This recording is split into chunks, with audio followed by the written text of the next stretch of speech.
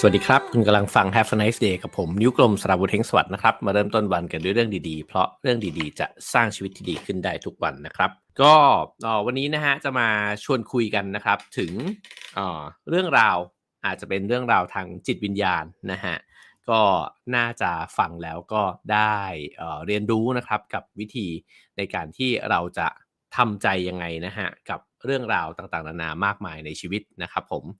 ก็เช่นเคยนะครับเข้ามาแล้วก็ฝากกดไลค์กดแชร์นะฮะแล้วก็กด Subscribe ช่องกันไว้ได้นะครับใครยังไม่ได้กด Subscribe ก็กดกันไว้ได้นะครับผมที่น่าจะขึ้นอยู่ที่มุมจอนะฮะแล้วก็ขอขอบคุณสปอนเซอร์ทั้ง4รายของเราด้วยนะครับขอบคุณผลิตภัณฑ์ตรางูนะฮะหอมเย็นผ่อนคลายใช้ได้ทั้งปีขอบคุณสกอตรังนกแท้ Royal Gold B3 Plus นะฮะครั้งแรกของรังนกแท้สีเหลืองทองจากถ้ำธรรมชาติ plus วิตามิน B3 ที่มีส่วนช่วยในการทำงานของระบบประสาทและสมองอร่อย plus เลยนะครับแล้วก็ขอบคุณกรุงไทยแอคซ่าประกันชีวิตนะฮะด้วย3แบบประกันจากกรุงไทยแอคซ่าประกันชีวิตที่ช่วยลดหย่อนภาษีได้เต็มสิทธิ์ 300,000 บาทกับ Ultimate Growth บำนาญ Ready และ Life Super Safe 14/5 นะครับดูรายละเอียดได้ที่ www. กรุงไทย-exa.co.th นะครับแล้วก็ขอขอบคุณ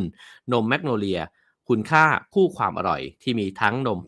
Pasteurize และ UHT ให้คุณได้ลิ้มลองนะครับขอบคุณทั้ง4สปอนเซอร์ของเราเลยนะครับก็อย่าลืมไปอุดหนุนผลิตภัณฑ์ของสปอนเซอร์ทั้ง4รายด้วยนะครับโอเคครับผมตั้งชื่อไว้อย่างเร้าใจนะฮะว่าเมื่อรู้สึกไม่ดีกับใครให้ลองใช้คาถานี้นะครับนั่นเป็นส่วนหนึ่งนะฮะเป็นบทที่พีคนะฮะในหนังสือเล่มที่กำลังจะหยิบมาเล่าสู่กันฟังนะครับหนังสือเล่มนั้นเนี่ยก็คือหนังสือเล่มนี้นะฮะชื่อฉบับภาษาอังกฤษเนี่ยชื่อว่า I may be wrong นะครับฉบับภาษาไทยเขาก็ตั้งชื่อตรงกันก็เหมือนแปลมาจากภาษาอังกฤษเลยเนี่ยนะฮะว่าฉันอาจจะผิดก็ได้นะครับปัญญายาณจากชีวิตพระป่านะฮะผู้เขียนเนี่ยเป็นชาวสวีเดนนะครับแล้วก็มาบวชเป็นพระที่เมืองไทยนะฮะน่าสนใจเลยทีเดียวนะครับผู้เขียนคือคุณเบเยิร์นลินเดอร์สตอดนะฮะลินเดอร์บลอดนะครับโอเคชื่อว่าท่านเบเยิร์นลินเดอร์บลอดนะครับแล้วก็ฉบับภาษาไทยเนี่ยแปลโดยคุณสามชายพนมขวัญ นะฮะผู้ที่เขียนคำนิยมของหนังสือเล่มนี้คืออาจารย์ประมวลเพ็งจันทร์นะฮะสำนักพิมพ์สุขภาพใจก็เป็นหนังสือที่รอที่จะอ่านนะครับเพราะว่า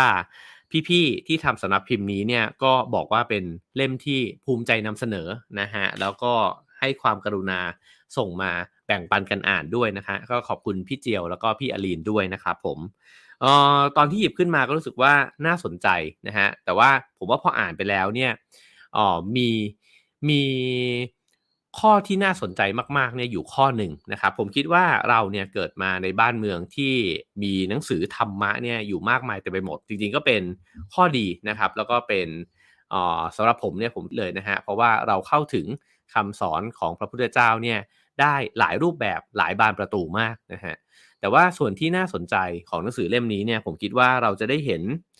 วิถีนะฮะของนักบวชเนี่ยของพระภิกษุสงฆ์เนี่ยนะครับโดยเฉพาะพระในวัดป่าเนี่ยว่าเมื่อมันถูกมองผ่านสายตาของฝรั่งนะฮะของชาวตะวันตกเนี่ยเขาเนี่ยมีความรู้สึก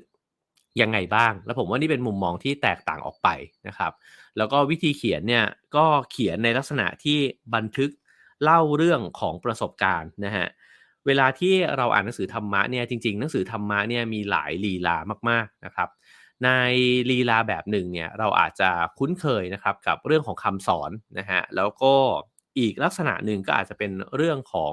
ครูบาอาจารย์นะครับที่เหมือนกับว่าจะมาบอกเล่านะฮะถึงสติปัญญาที่ท่านเนี่ยได้เหมือนกับได้รู้แล้วเก็ตแล้วนะฮะแล้วก็เอามาบอกกล่าวกันนะครับแต่ว่าผมว่ามีหนังสือธรรมะเนี่ยในรูปแบบหนึ่งนะฮะที่มักจะให้ความรู้สึกว่าใกล้ชิด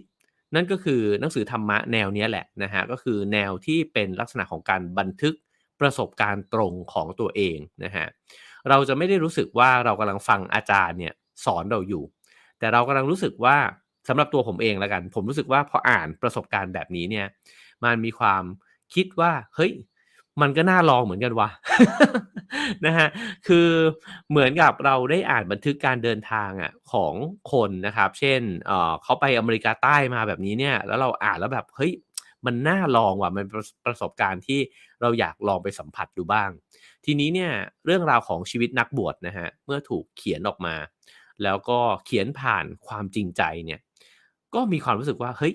คล้ายๆว่ะเราก็มีความรู้สึกแบบนี้เหมือนกันนะฮะน่าจะลองไปบวชดูบ้างนะครับผมเองก็เป็นคนหนึ่งที่ยังไม่เคยบวชเรียนเลยนะฮะยังไม่เคยเป็นพระนะฮะแล้วก็จะว่าไปก็เป็นพื้นที่หนึ่งที่คิดว่าก่อนตายน่าจะมีโอกาสได้ไปสัมผัสสักครั้งหนึ่งด้วยเช่นกันนะครับ โอเคโชว์หน้าปกอีกครั้งหนึ่งนะครับเผื่อว่าใครสนใจอยากจะไปซื้อหามาอ่านกันนะครับถือว่าเป็นหนังสือที่ในระดับสากลเนี่ยฉบับภาษาอังกฤษก็น่าจะเป็นหนังสือขายดีแล้วก็ถูกพูดถึงเนี่ยเล่มหนึ่งนะฮะก็จะขอเริ่มต้นกันนะครับที่การเล่าเรื่องเนี่ยของจะเรียกท่านว่าอะไรดีนะฮะเรียกว่าท่านเบียนแล้วกันนะครับก็เพราะว่าท่านเนี่ยเริ่มต้นเนี่ยจากการเล่าเรื่องราวในตอนที่ท่านยังเป็นคฤหัสถ์อยู่นะฮะก็ปูพื้นฐานกันสักนิดหนึ่งนะครับว่าท่านเป็นใครมีแบ็กกราวด์ยังไงนะฮะเขาก็เล่าให้ฟังนะครับว่าตัวท่านเองเนี่ยก็เรียนจบมาจากคณะเศรษฐศาสตร์นะฮะและหลังจากนั้นเนี่ยก็กำลังอยู่ในช่วงเวลาเนี่ยที่ชีวิตกำลังสดใสเลยนะฮะแต่ว่ากลับตัดสินใจทิ้งการงานของตัวเองทิ้งทรัพย์สมบัตินะฮะแล้วก็โกนหัวปลีกตัวเข้าป่าไปเพราะฉะนั้นเนี่ยในมุมมองของชาวสวีเดนเนี่ยก็จะมองว่าเอ๊ะอะไรที่ทำให้คนคนนี้เนี่ยตัดสินใจแบบนั้นนะฮะแล้วมันเป็นทางเลือกที่ค่อนข้างจะกลับขั้วกันมากๆนะฮะคือถ้าเป็นในบ้านเราเนี่ยเวลาใครสักคนเรียนจบมาแล้วก็บอกว่าเดี๋ยวจะไปบวชเป็นพระนะฮะก็อาจจะถ้าบอกว่าบวชยาวเลยก็อาจจะมีความงงๆกันนิดนึงกับญาติมิตรนะฮะแต่ว่าก็ไม่งงมากขนาดนั้นแต่ในบ้านเมืองฝรั่งเนี่ยเขาก็งงกันนะฮะว่าเอ๊ะเขาคิดอะไรอยู่นะครับทีนี้เขาก็บอกว่าได้บวชเป็นพระเนี่ยเป็นเวลา17ปีนะฮะด้วยความสมัครใจนะครับแล้วก็เขาเนี่ยได้อะไรจากการทำแบบนี้บ้างนะฮะเขาบอกว่าสิ่งที่ผมให้คุณค่ามากที่สุดจากการเรียนรู้ทางจิตวิญญาณตลอดเวลาระยะเวลา17ปีเต็มเนี่ยก็คือผมไม่เชื่อทุกความหมายที่คิดปรุงแต่งเนี่ยอีกต่อไปคือหลังจากบวชมา17ปีเนี่ยสิ่งที่ได้เรียนรู้เป็นแก่นเลยนะฮะก็คือไม่เชื่อในความคิดปรุงแต่งของตัวเองและนี่คือพลังอันยิ่งใหญ่นะฮะของชีวิตของคนเรานะครับเขาบอกว่าเอ่อชีวิตเนี่ยพอเป็นแบบนั้นแล้วนะฮะก็คือไม่เชื่อในความคิดปรุงแต่งเนี่ยชีวิตก็อยู่ง่ายขึ้นแล้วก็ทำให้ตัวเองเนี่ยก็เป็นตัวเองเนี่ยอย่างง่ายขึ้นด้วยเช่นกันนะฮะ มารับรู้แบ็กกราวด์กันต่ออีกนิดหนึ่งนะฮะนั่นก็คือตอนที่เขาเป็นเด็กนะครับอายุ8ขวบนะฮะตอนนั้นเนี่ยเขาก็เล่าให้ฟังว่าจู่ๆเนี่ยเสียงในตัวตนของเขาเนี่ยก็เหมือนกับเงียบสงบลงนะฮะคือไปอยู่ที่บ้านคุณปู่คุณย่าแล้วก็พอเหมือนมองออกไปนอกหน้าต่างห้องครัวนะครับในช่วงเวลานั้นเนี่ยเสียงในตัวเนี่ยมันอยู่ๆก็สงบลงไปทุกอย่างเนี่ยสงบนิ่งไม่ไหวติงนะฮะไอ้เจ้าเครื่องปิ้งขนมปังหรือว่าสิ่งของรอบๆตัวเนี่ยมันก็เหมือนดูโดดเด่นเป็นสง่าเนี่ยขึ้นมาเลยนะฮะในเวลานั้นเนี่ยเขาก็รู้สึกว่าตัวเองเนี่ยเหมือนกับลืมหายใจไปเวลาเนี่ยหยุดนิ่งนะฮะทุกสิ่งทุกอย่างเนี่ยเหมือนเปล่งประกายออกมานะครับ ฉะนั้นเนี่ยในช่วงเวลาแบบนั้นเนี่ยเด็กน้อยคนนั้นก็ไม่เข้าใจนะฮะว่านี่มันคือประสบการณ์แบบไหนกันแน่ไม่สามารถที่จะบรรยายประสบการณ์นี้เนี่ยออกมาได้นะฮะแต่ถ้าจะให้มาทำความเข้าใจตอนนี้เนี่ยอาจจะบอกเล่าเป็นถ้อยคำออกมาเนี่ยได้ว่าเขาบอกว่าเหมือนได้ยินเสียงกระซิบนะฮะที่บอกว่ายินดีต้อนรับกลับบ้านโอ้ผมว่านี่เป็นการเล่าประสบการณ์ที่ลึกซึ้งมากนะฮะบางท่านอาจจะเคยมีประสบการณ์แบบนี้ กันมาบ้างเหมือนกันนะฮะในช่วงเวลาที่เราสงบนิ่งมากๆภายในเนี่ยมันนิ่งสุดๆเลยเนี่ยนะครับตัวตนของเรามันเหมือนจะหายไปการเวลานี่มันเหมือนจะแผ่ขยายออกไปกว้างมากนะฮะแล้วก็สิ่งต่างๆเนี่ยมันชัดซะจนไม่รู้จะชัดยังไงนะครับเสียงทุกเสียงนี่มันก็ชัดมากภาพก็ชัดมากแบบนั้นนะฮะมันคือช่วงเวลาที่เราอยู่กับปัจจุบันขณะเนี่ยอย่างเต็มที่มากๆนะครับ ผมคิดว่าผมเคยมีช่วงเวลาที่ใกล้เคียงกันกับประสบการณ์แบบนี้เนี่ยตอนที่ไปฝึกปฏิบัติที่สำนักของท่านโกเอนกานะครับแล้วก็เป็นครั้งแรกในชีวิตเลยเนี่ยที่ผมรู้สึกถึงประสบการณ์แบบนี้นะฮะแล้วก็รู้สึกว่าเฮ้ยนี่มันเกิดอะไรขึ้นกันวะทำไมโลกมันเงียบสงบขนาดนั้นแล้วก็ทุกสิ่งทุกอย่างมันปรากฏชัดมากๆนะฮะเขาบอกว่าเขาทำความเข้าใจในตอนนี้เนี่ยก็คือการที่เขาคิดว่า เขาอยู่กับปัจจุบันนะครับอยู่ที่นี่เดี๋ยวนี้นะครับแล้วก็ไม่ได้อยู่ในห้วงความคิดอีกต่อไปนี่เป็นแกนสำคัญนะครับเพราะว่าถามว่าอะไรที่ทำให้เรามองเห็นสิ่งต่างๆหรือว่ากระทั่งว่าเข้าใจตัวเองเนี่ยได้ไม่ชัดเจนก็เพราะว่าในแต่ละวันเนี่ยเราอยู่กับความคิดนะฮะที่มันไหลวนเนี่ยปะปนไปตลอดเวลาแทบจะไม่เคยหยุดพักเลยแม้กระทั่งตอนนอนหลับฝันเนี่ยก็ไม่หยุดพักด้วยเช่นกันนะฮะถ้าเราไล่เรียงกันมาตั้งแต่ในต้นสัปดาห์นะฮะที่ผมเล่ามาจนมาตั้งแต่อิทธิพลนะฮะของสื่อในยุคสมัยใหม่ไล่มาจนถึงเรื่องของ storytelling นะครับสายพันธุ์ของเราที่หมกมุ่นนะฮะแล้วก็เสพติดกับการเล่าเรื่องแล้วก็เรื่องราวนะฮะไล่มาจนถึง Sapiens เมื่อวานนี้นะครับแล้วก็มาจนถึงวันนี้เนี่ยก็จะเห็นว่ามันสอดคล้องกันหมดเลยนะครับในชีวิตเราเนี่ยมันเต็มไปด้วยเรื่องราวแล้วก็เต็มไปด้วยความคิดของคนอื่นแล้วมันก็มีอิทธิพลกับความคิดของเรานะฮะเราก็จะคิดเนี่ยไม่หยุดนิ่งมันก็ทำให้เราไม่เคยได้ตกผลึกนะฮะแล้วก็อยู่กับไอ้เจ้าช่วงเวลานี้เนี่ยอย่างแท้จริงนะฮะซึ่งในนี้เนี่ยเขาบอกว่าเขาเนี่ยรู้สึกว่าไม่อยากใช้คำว่า mindfulness นะฮะเพราะว่าไม่ได้รู้สึกว่ามันเป็นช่วงเวลาที่เต็มเปี่ยมไปด้วยความคิดนะฮะ mindful เนี่ยนะฮะแต่ว่าอยากใช้คำว่า awareness เนี่ยมากกว่าคือการรู้ตัวนะฮะระลึกรู้ตัวเนี่ยแล้วเขาบอกว่าจริงๆเวลาที่เราจะลองสังเกตว่าคนเนี่ยเป็นคนที่มีสติรู้ตัวหรือเปล่าเนี่ยเราสามารถสังเกตได้เนี่ยจาก2สิ่งนะฮะเขาบอกว่าเด็กเนี่ย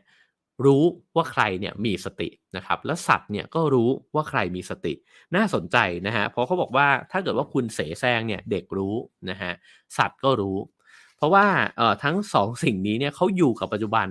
อย่างแท้จริงนะฮะแต่ว่าเราเนี่ยอ่านกันเองไม่ค่อยออกเพราะว่าเราก็เต็มไปด้วยความคิดและอคติที่มีอยู่ในหัวของเรานะครับคือ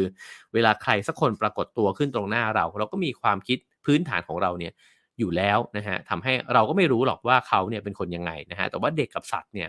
จะสัมผัสได้ว่าคนคนนี้เนี่ยกำลังคิดยังไงอยู่รู้สึกยังไงอยู่นะครับมาดีมาร้ายแบบนี้เนี่ยสามารถที่จะบอกได้นะฮะ คราวนี้เขาก็เล่าต่อไปนะครับผมอาจจะไม่ได้ลงไปในรายละเอียดในเรื่องของประวัติชีวิตมากนักนะฮะเพราะว่าวันนี้อยากจะมาลองชวนคุยถอดรหัสนะฮะถึงปัญญาญาณเนี่ยที่ท่านได้จากการมาเป็นพระนะครับก็เอาง่ายๆว่าโดยสรุปเนี่ยนะฮะจากคนหนุ่มคนหนึ่งนะฮะที่เรียนจบมาทางด้านเศรษฐศาสตร์เนี่ยก็ได้การงานที่ดีได้ไปทำงานที่ประเทศสเปนนะครับแล้วก็บินไปไหนก็นั่ง business class นะฮะ ก็มีบ้านพักริมทะเลนะครับคือก็เจริญก้าวหน้าในหน้าที่การงานมากนะฮะก็อาจจะเป็นเพราะว่าไปทำงานต่างประเทศด้วยเพราะฉะนั้นก็ได้รับการดูแลเป็นอย่างดีก็เหมือนเป็นดาวรุ่งนะฮะของบริษัทนะครับหากมองด้วยสายตาคนอื่นแล้วเนี่ยเขาก็กำลังรุ่งมากๆอายุเพียง26 ปีเท่านั้นนะครับเขาบอกว่าแต่เขาคิดว่าคนที่เคยถูกมองว่าประสบความสำเร็จในหน้าที่การงานเนี่ยส่วนใหญ่จะพบว่าที่ดูก้าวหน้านั้นเนี่ยไม่ได้เป็นเครื่องรับประกันว่าชีวิตจะมีความสุขนะฮะ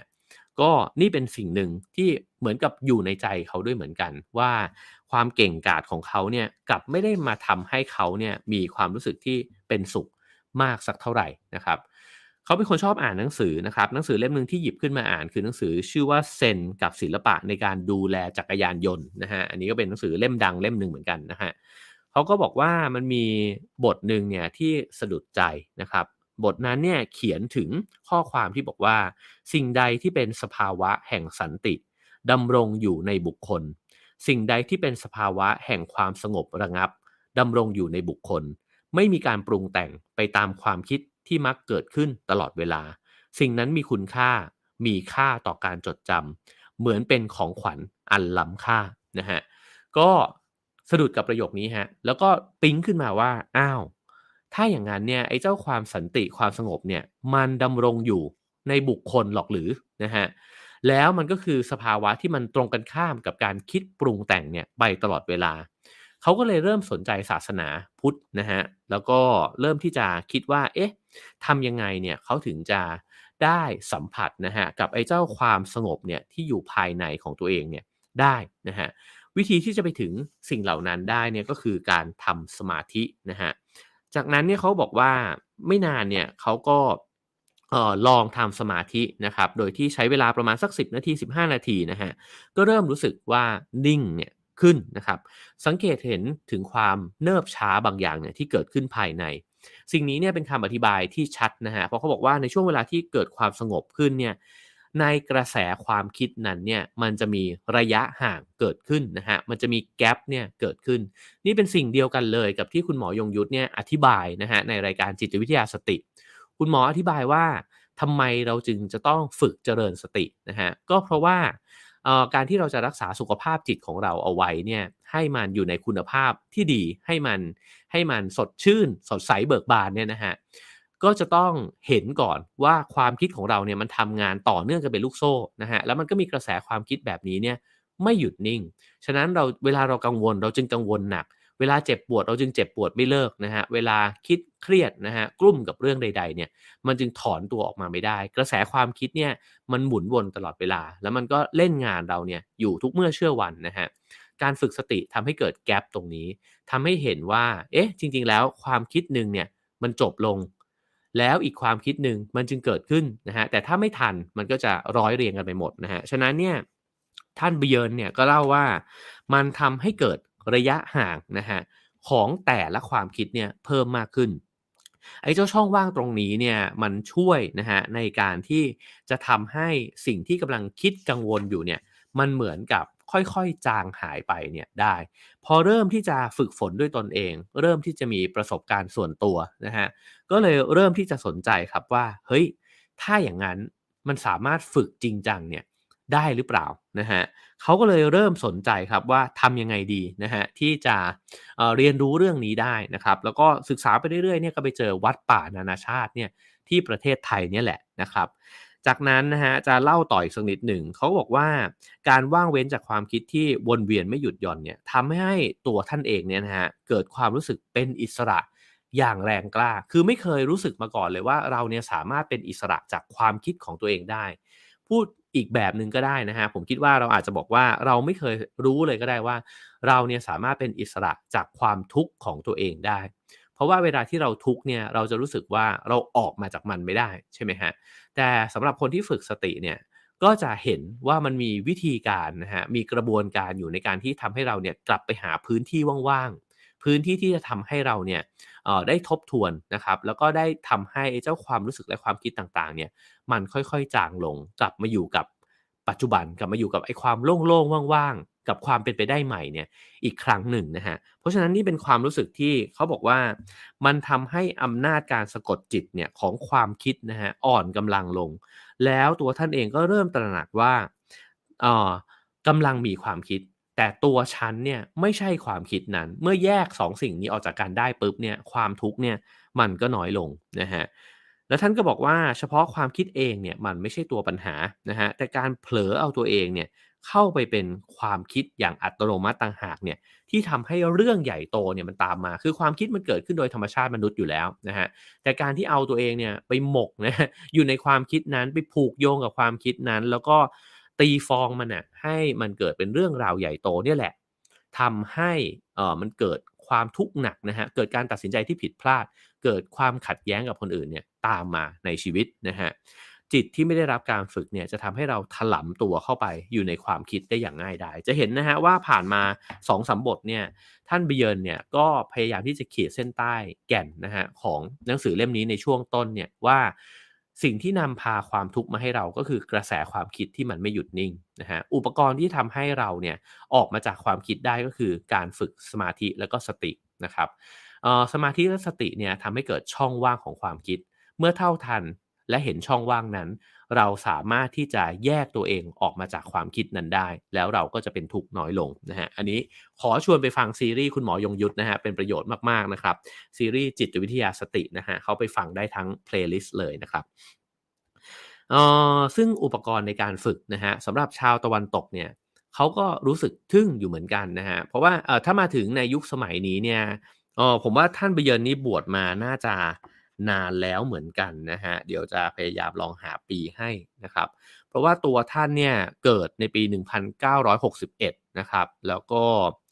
เอ่อท่านเสียชีวิตแล้วนะฮะในปี2022นะครับเพราะฉะนั้นนี่ตอนบวชก็นานมาแล้วเหมือนกันนะฮะในตอนนั้นเนี่ยกระแส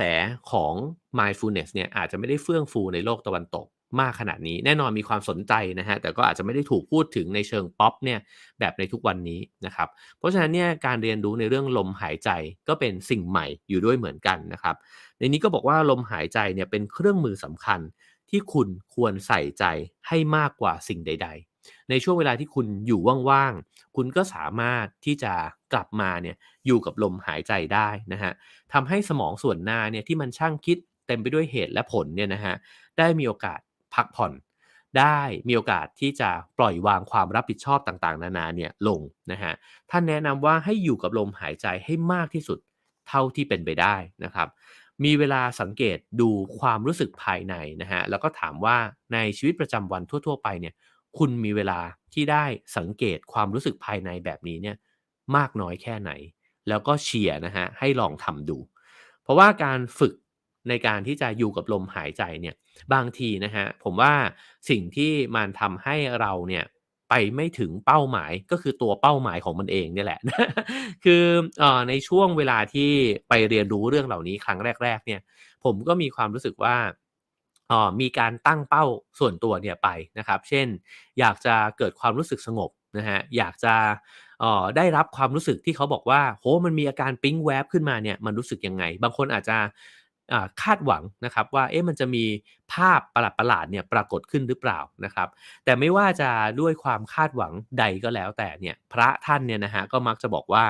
จุดประสงค์ต่างๆนานาเหล่านี้เนี่ยมันเป็นสิ่งรบกวนการฝึกของเรานะฮะหนังสือเล่มนี้ก็บอกด้วยเหมือนกันว่าเวลาฝึกจดจ่ออยู่กับลมหายใจเนี่ยให้ปล่อยวางวัตถุประสงค์ทั้งหมดลงให้หมดเลยนะฮะ อยู่กับลมหายใจเพียวๆเลยแล้วก็ไม่ต้องไปคิดว่ามันจะสงบขึ้นไหมนะครับไอ้ความทุกข์มันจะจางลงไหมนะฮะเรื่องราวที่มันว้าวุ่นอยู่ในจิตใจเนี่ยมันจะหายไปหรือเปล่านะครับไม่ต้องไปคาดหวังอะไรเหล่านี้เลยเพียงแค่อยู่กับจมูกของเราเนี่ยแหละนะอยู่กับรูจมูกของเราอยู่กับลมที่มันเข้าแล้วก็มันออกนะฮะอยู่แค่นี้ฝึกไปเรื่อยๆนะครับเขาบอกว่ามันเป็นการพัฒนาคุณภาพของจิตใจเรานะครับแล้วก็สะสมพลังจิตนะฮะ ให้หมั่นฝึกดูลมหายใจเนี่ยอยู่เสมอๆนะครับซึ่ง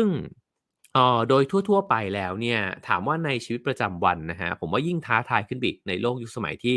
ทุกอย่างมันเยอะแล้วก็เร็วนะฮะเขาถามว่าเราเนี่ยมีความรู้สึกตัวเนี่ยสักกี่ครั้งกันต่อวันรู้สึกตัวจริงๆอะนะฮะว่ารู้สึกว่าฉันเนี่ยกำลังนั่งอยู่ที่นี่นะครับมือฉันเนี่ยกำลังวางอยู่บนโต๊ะนะครับฉันเนี่ยกำลังพูด ประโยคนี้อยู่นะฮะเรารู้สึกจริงๆเนี่ยสักกี่ครั้งกันนะครับเขาบอกว่าความรู้สึกตัวเนี่ยคนทั่วๆไปมองว่ามันเป็นเรื่องเล็กนะฮะไม่เป็นสิ่งสลักสำคัญอันใดเลยนะครับแต่ที่จริงเนี่ยมันมีความสำคัญอย่างมากต่อการพัฒนาจิตของมนุษย์นะฮะคุณค่าของความสงบนะครับและการฟังโลกภายในของตัวเองเนี่ยเป็นสิ่งที่ทุกศาสนาเนี่ยย้ำเตือนแล้วก็ให้ความสนใจเนี่ยมาช้านานนะครับ ผมว่าเอ่อสิ่งนี้มันเป็นความลับนะฮะที่มันอยู่ใกล้ตัวมากๆเลยนั่นก็คือดินแดนแห่งความสุขสงบเนี่ยมันก็อยู่ในตัวเราที่สามารถมีเวลาผ่อนพักจากความคิดเนี่ยได้นะครับตอนอ่านมาถึงตรงนี้เนี่ยทำให้ผมนึกถึงเหตุการณ์หนึ่งที่ผมจำไม่ลืมเลยนะฮะตอนที่คุณวิจักรพานิชเนี่ยได้พาผมไปพบกับท่านอาจารย์เขมานันทะนะครับแล้วก็ไปเยี่ยมท่านอาจารย์ที่บ้านนะฮะ ได้พูดคุยเนี่ยกันอยู่เป็นน่าจะสัก2ชั่วโมงนะครับแต่ว่าตอนก่อนกลับเนี่ยผมก็ได้ถามท่านอาจารย์ว่าหากมีอะไรสักอย่างหนึ่งนะฮะที่เป็นความรู้สำคัญเนี่ยที่สามารถจะถ่ายทอดบอกกับผมได้เนี่ยท่านอาจารย์อยากจะบอกอะไรนะครับอาจารย์เขมานันทะก็เอ่อหยิบเหมือนกับว่าให้ผมเนี่ยยกมือขึ้นมานะครับแล้วท่านเนี่ยก็เอามือเนี่ยมาจับปลายนิ้วชี้ของผม แล้วท่านก็ถามผมบอกว่ารู้สึกไหมผมก็พยักหน้านะครับบอกว่ารู้สึกท่านอาจารย์ก็บอกว่าสิ่งนี้แหละสำคัญที่สุด โอ้โฮเป็นโมเมนต์ที่จำไม่ลืมเลยนะครับแล้วก็ความรู้สึกที่เกิดขึ้นที่ปลายนิ้วเนี่ยมันก็ลึกซึ้งมากนะครับเพราะว่าท่านอาจารย์ก็เล่าให้ฟังว่าขณะที่กำลังเผชิญนะครับกับความแก่ชราแล้วก็โรคที่รุมเร้าอยู่ท่านอาจารย์ก็เป็น Parkinson นะครับท่านก็บอกว่าทุกๆวันที่ตื่นมาเนี่ยท่านก็อยู่ได้เนี่ยด้วยความรู้สึกตัวนะครับก็รู้สึกว่าโอ้มันเป็น มันเป็นสิ่งเล็กน้อยที่ยิ่งใหญ่มากๆนะครับคือเราสามารถรู้สึกตัวได้เนี่ยตลอดเวลาแต่น้อยคนมากๆที่จะรู้สึกตัวจริงๆนะครับฉะนั้นเนี่ยมันก็เชื่อมโยงกันนะครับกับที่ท่านเบเยิร์นเนี่ยก็บอกว่าเมื่อเรารู้สึกตัวก็แปลว่าเรากำลังปล่อยวางความคิดลงนะครับแล้วเราก็จะค่อยๆเรียนรู้ว่าที่จริงแล้วเนี่ยเราสามารถเอาความจดจ่อเนี่ยไปวางไว้ตรงไหนก็ได้นะครับ แล้วในสภาวะที่เราวางความจดจ่อไว้ที่ใดที่หนึ่งเนี่ยนั่นคือช่วงเวลาที่เราเนี่ยรู้สึกตัวทั่วพร้อมนะฮะยิ่งถ้ามาวางไว้ที่ร่างกายเนี่ยเราก็จะยิ่งรู้สึกเนี่ยอย่างมากเลยนะฮะคราวนี้มาถึงบทที่4นะครับเขาก็เล่าถึงตัวเองเนี่ยว่าเอ่อว่าตอนที่เรียนจบนะฮะเรียนจบใหม่ๆเนี่ยเขาก็ใช้ชีวิตเนี่ยเหมือนกับชาวสวีเดนคนหนุ่มสวีเดนเนี่ยนะฮะที่พอเรียนจบปุ๊บก็ออกเดินทางท่องโลกนะครับแล้วก็ไปลงเอยที่อินเดียไปเดินบนเทือกเขาหิมาลัยนะครับแล้วก็ชื่นชอบมากๆนะฮะจากนั้นเนี่ยก็ไปลงเอยที่กาฐมานดุที่เนปาลนะฮะ แล้วก็ระหว่างที่ใช้ชีวิตอยู่ในการมันดูประมาณ2อาทิตย์นะฮะก็ไปเจอหญิงสาวคนหนึ่งชาวแอฟริกาใต้นะฮะชื่อว่าไฮลี่แล้วก็ปิ๊งกันนะครับปรากฏว่าปิ๊งกันจีบกันแล้วก็เหมือนกับคบหากันนะฮะไปเที่ยวกันสุดท้ายชวนกันมาเที่ยวที่เมืองไทยฮะเป็นเวลา2-3อาทิตย์นะครับก็เป็นช่วงเวลาแห่งความโรแมนติกนะของหนุ่มสาวแต่แล้วเนี่ยเธอก็ทิ้งเขาไปเขาก็เล่าให้ฟังต่อว่าในชีวิตนี้เนี่ยเคยถูกผู้หญิงทิ้งเนี่ยมาแล้ว ถูกบอกเลิกเนี่ยนะฮะมา3ครั้งแล้วนะครับก็รู้สึกแย่ไม่ต่างกันเลยก็มีความรู้สึกว่าเนี่ยอะไรที่มันเป็นเรื่องที่ทำให้เราเนี่ยเป็นทุกข์เป็นร้อนขนาดนี้นะครับนี่ก็เป็นประสบการณ์นะฮะที่เจ็บปวดจากการผิดหวังเรื่องความรักนะฮะแล้วก็ทำให้เริ่มที่จะสนใจธรรมะเนี่ยด้วยเช่นกันนะครับเขาบอกว่าแปลกไหมที่ตัวท่านเองเนี่ยนะฮะเรียนมา16ปีนะครับจนกระทั่งจบเนี่ย แต่จำไม่ได้เลยว่ามีบทเรียนไหนบ้างเนี่ยที่สอนว่าเราจะทำยังไงเมื่อชีวิตถึงคราวลำบากอันนี้น่าสนใจนะครับเราอาจจะเรียนมาเชิงวิชาการมาบ้างนะฮะผมว่ายิ่งในระดับชั้นมัธยมเนี่ยโอ้โหไม่ค่อยจะมีสอนนะครับว่าจะรับมือกับความทุกข์ใจในชีวิตเนี่ยได้ยังไงนะฮะเราเรียนแต่ว่าเก่งเลขเก่งฟิสิกส์เก่งเคมีนะฮะเก่งชีวะรู้ทุกอย่างในจักรวาลเลยนะ รู้หลักการของมันทั้งหมดเลยแต่ไม่ค่อยรู้วิธีการจัดการความทุกข์ของตัวเองนะครับแล้วก็พอมาถึงตรงนี้เนี่ยมันก็เลยมีคำถามนะครับว่าอ้าวแล้ววิชาเนี้ยมันอยู่ที่ไหนอะวิชาในการจัดการความทุกข์ใจของฉันเนี่ยแล้วฉันก็เจอมาแล้วซ้ำแล้วซ้ำอีกแล้วฉันก็ทุกข์มันอยู่เหมือนเดิมเนี่ยตกลงแล้วฉันจะต้องไปเรียนวิชานี้เนี่ยจากไหนนะครับเวลาที่เราเผชิญกับพายุร้ายเนี่ยตกลงแล้วเนี่ยอะไรที่เราสามารถที่จะยึดฉวยเอาไว้ได้บ้างนะฮะ ตัวท่านเองก็เป็นคนที่ไม่เคยสนใจศาสนาเนี่ยมาก่อนนะครับแต่ว่าในยามที่ทุกข์ใจแสนสาหัสนะฮะอกหักครั้งใหญ่ครั้งรุนแรงเนี่ยก็ร้องขอความช่วยเหลือขึ้นมานี่ก็เป็นสิ่งหนึ่งเหมือนกันนะฮะที่หลายคนบอกว่าเราเนี่ยจะเข้าถึงธรรมเนี่ยเมื่อตัวเราเองเนี่ยสิโรราบนะฮะในสภาวะที่เราสิโรราบต่อความจริงที่มันยิ่งใหญ่ไปกว่าตัวเราก็คือสถานการณ์ที่เราควบคุมไม่ได้นะฮะเวลาที่เราวางทุกอย่างลงแล้วเนี่ย จะเป็นช่วงเวลาที่ตอนนั้นแหละประตูแห่งธรรมเนี่ยมันเปิดขึ้นนะครับแล้วก็มานี่เลยมานี่นะแสงสว่างเนี่ยมันจะส่องอยู่ตรงนั้นนะฮะท่านเบเยิร์นเนี่ยก็บอกว่ามันก็เป็นเรื่องที่น่าสนใจที่ตัวท่านเองเนี่ยหันหน้าไปหาพระพุทธเจ้านะฮะแล้วก็บอกว่าน่าจะพอพึ่งพาได้นะฮะจากนั้นเนี่ยก็เล่ามาถึงช่วงเวลานะฮะที่เคยมาอยู่ในวัดแห่งหนึ่งทางภาคเหนือของประเทศไทยนะครับแล้วก็เปิดสอนที่วัดแห่งนั้นเนี่ยเปิดสอนเป็นภาษาอังกฤษผมอ่านหนังสือเล่มนี้เนี่ยผมมีความสนใจเลยนะครับแล้วก็คิดว่าน่าทำสารคดีเกี่ยวกับเรื่องเหล่านี้มากเลยคือบางทีเนี่ยเราเดินทางไปที่ต่างๆของโลกนะฮะแล้วก็บอกว่าเขาเนี่ยสอนเรื่องของสมาธิสติเนี่ยกันด้วยวิธีการที่หลากหลายนะฮะแต่ว่าในวัดไทยเนี่ยเองเนี่ยหลายๆแห่งเนี่ยเชื่อว่าจะต้องมีวิธีการสอนเนี่ยที่น่าสนใจแน่ๆนะฮะแล้วก็ แน่นอนว่าวัดป่านานาชาติเนี่ยก็เป็นสถานที่หนึ่งที่ได้รับความนิยมมากนะแต่ว่าตอนแรกเนี่ยท่านไปที่ภาคเหนือก่อนนะครับแล้วก็บอกว่ามันทำให้ได้เห็นตัวเองแล้วก็ทบทวนผมว่าสิ่งนี้เนี่ยท่านบอกว่าเกิดขึ้นในหมู่ชาวตะวันตกแต่ผมเชื่อว่าทุกวันนี้เนี่ยชาวตะวันออกเฉียงใต้เอเชียตะวันออกเฉียงใต้นะก็เป็นนะครับในบ้านเมืองเราเนี่ยเกิดความรู้สึกแบบนี้ด้วยเช่นกันนะครับเขาบอกว่าเขาเนี่ยมักได้ยินเสียงที่อยู่ภายในตัวเองกระซิบบอกตัวเองว่าฉันเนี่ยมันไม่เก่งนะฮะไม่เคยเก่งพอเลยนะครับเสียงนั้นเนี่ยจะยิ่งดังขึ้นเรื่อยๆเมื่อเราเนี่ยทำอะไรที่ดูงี่เง่าในสายตาคนอื่นเมื่อเราเนี่ยผิดพลาดนะครับแล้วเราเนี่ยพยายามที่จะซ่อนตัวเองฮะกังวลว่าไม่อยากให้คนอื่นเนี่ยรู้สึกว่าเราเนี่ยจริงๆเราไม่ได้เก่งนะครับแล้วเรายังไม่สามารถทำสิ่งต่างๆเนี่ยได้ตามที่คนอื่นเนี่ยเขาคาดหวังนะครับส่วนหนึ่งเนี่ยเขาบอกว่าอาจจะเกิดขึ้นมาจากมรดกตกทอดนะฮะที่มาจากวัฒนธรรมของสวีเดนตรงนี้น่าสนใจมากเพราะอะไรนะฮะเพราะเขาเนี่ยบอกว่าถ้าเขามองวัฒนธรรมของสวีเดนจะมีความรู้สึกว่าฉันเนี่ยจะเหมือนกับโอ้อวดออกมาเนี่ยไม่ได้นะฮะอันนี้เป็นสิ่งที่เราเคยได้ยินกันว่าประเทศในกลุ่มสแกนดิเนเวียเนี่ยก็จะมี mindset ทำนองเนี้ยนะฮะว่าไม่อวดตัวเอง